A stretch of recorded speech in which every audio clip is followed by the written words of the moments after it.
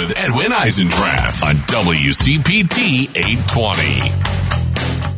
Okay, a little after 2 o'clock here in the upper Midwest, and I am now joined once again by Seth Cotlar, who's professor of history at Willamette University. He's the author of Tom Paine's America, and he has been really helpful to all of us in understanding the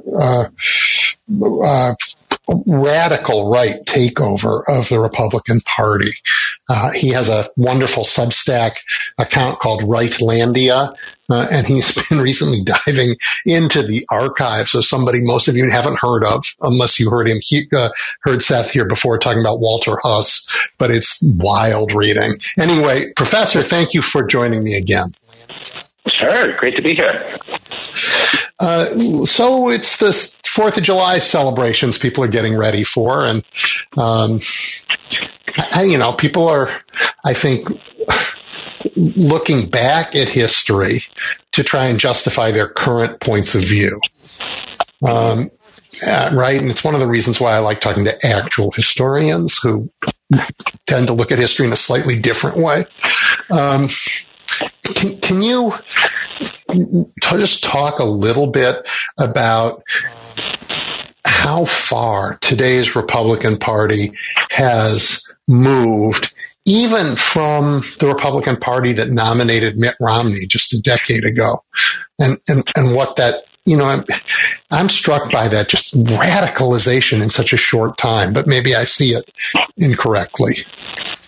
Right.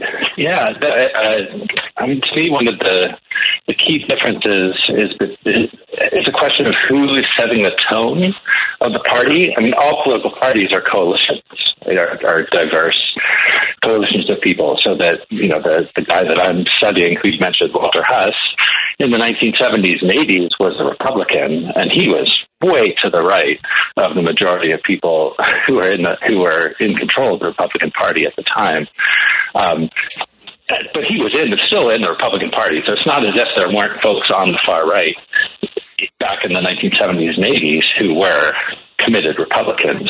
So that hasn't changed. What's changed is the kind of balance of power within that coalition, so that the far right elements of the coalition have become much more central and play a much larger role in setting the policy agenda and setting the kind of messaging of the party, such that I'm sure you can remember, and your listeners can remember if they're old enough, back when Tom Tancredo was raving about illegal immigration, and back in the 2000 and aughts, and the general response, my sense was, is that most people regarded him as a complete kook, this kind of far-right wacko who was really out of touch even with the Republican Party. Now, Tom Tancredo would be, kind of a moderate on immigration in the Republican Party. So it's not as if there weren't voices like his in the Republican Party 20 years ago. What's shifted are the mechanisms through which the party kind of filters out, who can run in primaries. It's also shifted in terms of the media messaging, such that ways of thinking and being that used to be considered outlandish and inappropriate and kind of illiberal now are prized and are considered to be excellent. And so the base picks up on that. They listen to Tucker Carlson or whatever, kind of Sebastian Gorka or Steve Bannon or whoever it might be. And they're kind of given encouragement to embrace these more kind of outright homophobic, outright anti-immigrant, outright kind of racist kind of sentiments. And so it becomes this kind of doom loop that works through the primary process in terms of who the candidates will be, what you hear on the media. And so that's kind of where we're at. And I wish I had a sense of what the path out of that would be for the political culture of the Republican Party. But I mean, Chris Christie is, I'm not a huge fan of Chris Christie, but his truth telling has been kind of refreshing in a way, and kind of surprising. Yeah, and he's polling at 7% in the Republican primary? Oh, sure. I mean, he knows he has no chance of winning. I mean, it's like a kamikaze mission that he's on. Or they're all hoping that Mr. Trump will be taken off the stage by the Justice Department. But I have a different question for you. I mean, I was struck that when you talked about how parties are coalitions. And in a two-party system in a giant country, those coalitions are almost required to be broad. But lately, the Republican Party has focused in a way that you're more used to in parliamentary parties in Europe, where they have enforced a point of view and they've actually thrown people out. So they haven't aimed at it being a big coalition party. They've aimed at being a ideological party along the lines of more traditionally European, and certainly in this case, European right-wing parties. And that's harder to grow back out once you start doing that. Yeah, I think that's true. And the advantage they have is that the ideology that they're really doubling down on and are becoming more dogmatic about is the ideology that has justified historical power and asymmetries in the United States for centuries, right? So, telling white people to be mad about the 1619 Project is like really low-hanging fruit. Like telling straight people to feel resentful about queer people, telling cis people to be really mad about trans people. That is a message that will sell to a large number of people because these movements that have arisen to provide access, rights, equality of opportunity, et cetera, for historically marginalized groups, those have become the target for this Republican messaging machine. And so they've got the wind of kind of historical inequities blowing behind their back that gives them force and weight. They also have a very kind of well-developed kind of propaganda machine, you might say, or kind of tools of manipulation and propaganda that they use to get these messages out. It's a very familiar kind of formula, whether it be race baiting, whether it be moral panics around sexuality, et cetera. These have been in place for 5-6 generations, or 5-6 decades. So, whereas progressive movements are trying to kind of imagine a very different future and kind of push back against these historically inequitable dynamics, what the right is doing is just trying to kind of preserve and cement these historical injustices and inequities. And all you need to do is to hit someone, an individual, on one vector of their identity, and you've got them. Right? So it could be, that here's a person who is a person of color, but who is anxious around issues about sexuality. And so they will hear that. This is why the concept of woke is so useful for DeSantis. This is why he's doubled down on this, is that it is this catch-all for, it could be anti-racist that he means by woke. It could be people who believe in equality for LGBTQ people. It could be a whole range of things that count as woke. And the people he's aiming this messaging at only need to care about one of them. And they're bought in. So it could also be vaccines, right? So I've seen this online. I've seen people who believe in racial justice, are not homophobes at all, but are really pissed off about vaccines and think that the COVID vaccine was a bioweapon. And you got them, right? That's all you needed was that one issue. And so woke is this really pliable propaganda term that enables them to build this coalition where everybody in it doesn't have to share the same dissatisfactions and resentments. They just have to have one of them. And then they're in that bucket. So I, about a year and a half ago, went on my own little bit of research and dug into the writings of Kevin Phillips, who was, an architect of resentment. He wrote the coming, Republican majority. He spent a lot of time thinking, and he said, look, the party that can corral the biggest group of resentments is going to be the one that dominates forever. We just got to make sure that everybody knows there's somebody they can hate. And that was his contribution to making America a better place. But the Republicans, he worked in the Nixon, he worked in the Nixon Justice Department for John Mitchell, and then he helped them build it was his students that worked in every Republican campaign, for generations. So you're absolutely right. It's a strategy to use resentment, and it's powerful. Except that this time they've gone into fantasy land so much, and that the people they resent turn out to be so many different kinds of people that while you may say to one group, hey, your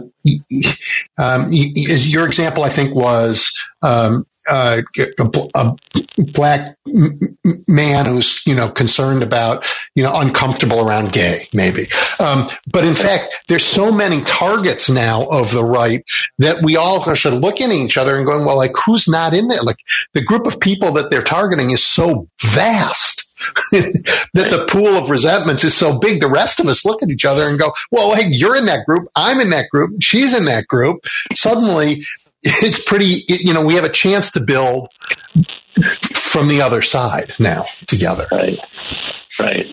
Yeah, I think that's true. There is something, there's something internally kind of incoherent and inconsistent around that Kevin Phillips approach, which is that, if you ask a lot of Reaganite conservatives today, what did Reagan mean? Why was he successful? The first thing they will tell you is that he was optimistic and had a sunny view of the American future.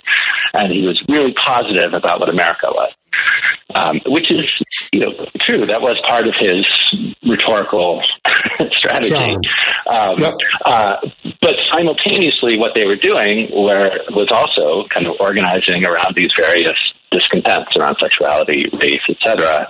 And so it was that doubleness of this conservative political culture in the 80s and 90s that, could go a lot of different directions. So, for example, I think a lot of the Never Trump conservatives in 2016 were Reaganites who really just believed this message that, America's a multiracial democracy, we believe in religious pluralism, and we just want to do that through smaller government and lower taxes.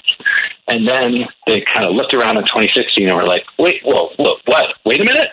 who are all these racists and anti-Semites and angry, resentful homophobes in my party? How did they get in here? And, a lot of us who aren't in that world were like, are you kidding me? Through the front door that you were holding open. Right. But I don't think they're lying. Everybody has capacity for self-deception, right? It's a human thing. Yep. It's not only conservatives who have that capacity. So I agree. And so this is where I think, in some ways the message, like DeSantis's campaign, for example, the messaging they're putting out is so dark. It's just terrifying, right? And part of me feels like, okay, go for it. If that's what you think is going to get, the majority of the American people on board, good luck to you. And it's terrifying if indeed that does work. We're in a really bad place, and I don't know what could have gotten us out of it anyway. But I think that's where that, the kind of American carnage version of the Republican Party that Stephen Miller and Donald Trump and Steve Bannon and so on have kind of ushered in, that has now become the dominant mode within the party. It's certainly incredibly emotionally powerful and effective in rallying people up to engage in what I call participatory anti-democracy. Right? But I don't know that the energies of that are really all that sustainable. Ultimately, how many people are going to give up their weekends to go harass a drag queen story hour? there are people who are going to do it, and they're going to cause damage, and it's really terrible behavior on their part. But like, really, you're going to build a political party around that? Like, people like to go fishing. Like, people like to go to baseball games. People like to go for picnics. Like, there's a whole lot of things that people like to do with their time, aside from picking up their AR-15 and going to harass a drag queen story hour. So if that's going to be the heart of how you define what your party is, it just strikes me that they're going to hit a wall in terms of how many people are going to be able to kind of get on board with that. Totally agree with you. I mean, and one of the reasons why you can go fishing, you can go to a ball game, you can go for a bike ride, is because, you know what, while they're busy stirring up everybody's animosities, there have been a group of people actually trying to govern and do it well. And you know, things are just not all woe is me in America. It's actually, you know, where our economy is doing pretty well. They've done a good job of taking on some of the issues of inflation. People can live a pretty good life here. I mean, and you travel around the world, once again, you come back and you go, you know what, things are not so bad here. So if you really want to get people to be insanely angry, you have to convince them that life here is worse than life almost everywhere else. And it's just not even, I mean, that's fantasy far beyond their capability. Right. Well, and the ironic part of it, too, is that a lot of the folks, like the people who have studied the people who went to January 6th, for example, a disproportionate number of them were actually middle and upper middle class. Many of them were small business owners. Yeah. So it's not like this movement that was Trump's movement was a kind of genuinely working class kind of movement.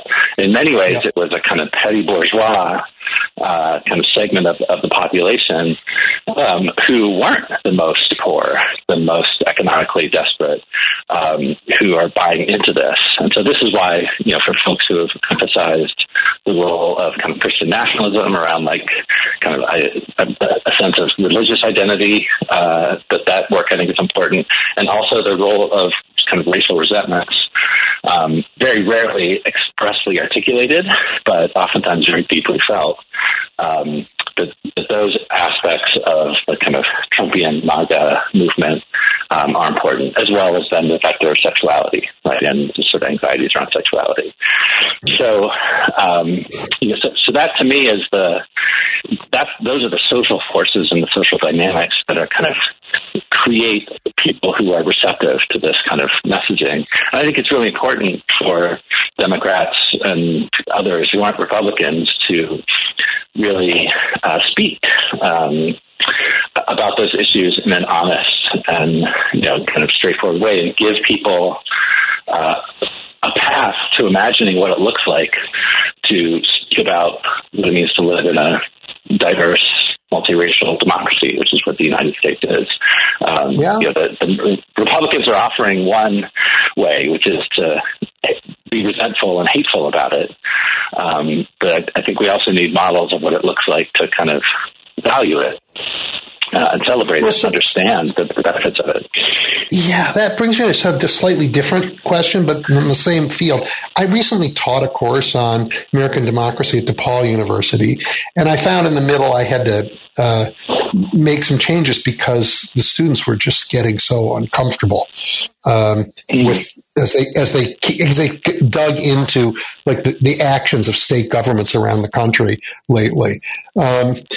It seems like this vision of a multiracial America is just obvious to young people. It was to my students, and I want to ask you about your students at Willamette and how you can teach about the challenges that we face without dispiriting them.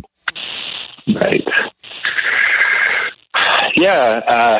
Boy, that's hard. I mean, one thing that I often talk about is that, you know, these issues have never been a matter of consensus. They've always been a matter of debate and contestation. So that you mentioned that I've been in the archive recently. So I was reading in Mark Hatfield's papers, who was governor of Oregon from 1958 to 66, who was a real advocate for civil rights as a Republican. And in his letters, because he was such an outspoken advocate for civil rights, he got a lot of letters from people who were not pleased about this. So like your friend Walter Huss. Well, yes, including Walter Hess, right? But many other people as well, not just him.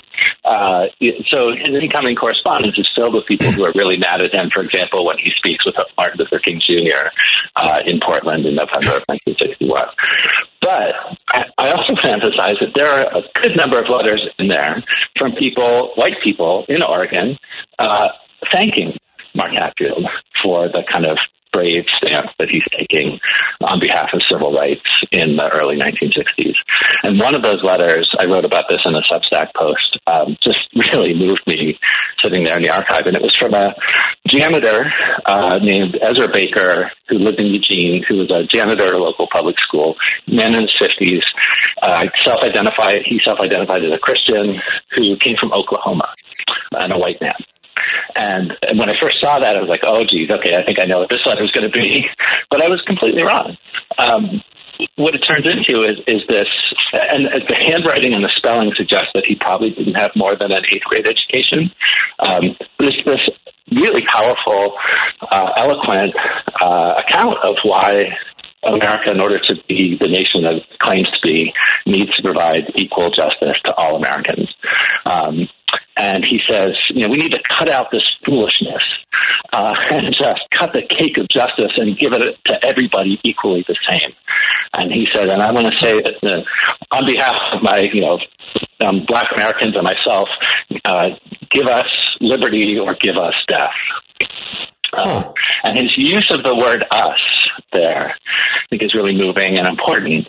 But he's basically saying, like, look, for America to be the nation that it can be, I, as a white janitor in Eugene, like, I'm upset and I care that my black neighbors are living terrible, economically deprived lives because of racism. And so we need to do something about that as Americans. And I'm invested in this. And Mark Hatfield, I'm glad that you're invested in it too, is why he wrote that letter. So, that's beautiful. Plenty of people, so some people would call him a race traitor. Right? I wonder if he has relatives still there, if he has kids. It'd be fun to tried. I tried. I did my best on Ancestry.com, but have not been able to track him down. Wow. But anyway, so it's, and he's not alone. I mean, he's just one example of a large number of folks. And obviously, the civil rights movement was pushed forward by the activism and work of Black Americans. Yep. Most prominently, and they're the ones who suffered the greatest kind of blowback and pain and threats of violence and terror because of it. So writing a private letter to Mark Hatfield didn't cost Ezra Baker or anything. But what he was announcing was that, look, I'm ready for this. I am prepared to do what I can to help further this important cause of making America into a truly kind of multiracial democracy that is equal for all. And so, this idea, and this is one thing the right often does, is they invert the power dynamics. So they make it seem as if Black Americans are in these positions of incredible power, and they basically control everything in America. Likewise, you would think that Dylan Mulvaney and trans people control America today and have tremendous amounts of power and privilege. And so what they do is they invert those historical power dynamics in order to convince people who are in positions of historical power that no, actually you are the victim, that there's a vast conspiracy, woke corporations or whatever it is, that is out to get you, that doesn't have your interests at heart, and that is trying to elevate other people who are different from you over you so that they can, wield power and dominate you and control you. This is, Trump's message. If they can do it to me, they can do it. They're coming after you next, which is, of course, idiotic and ludicrous, but it's a really powerful mode of messaging.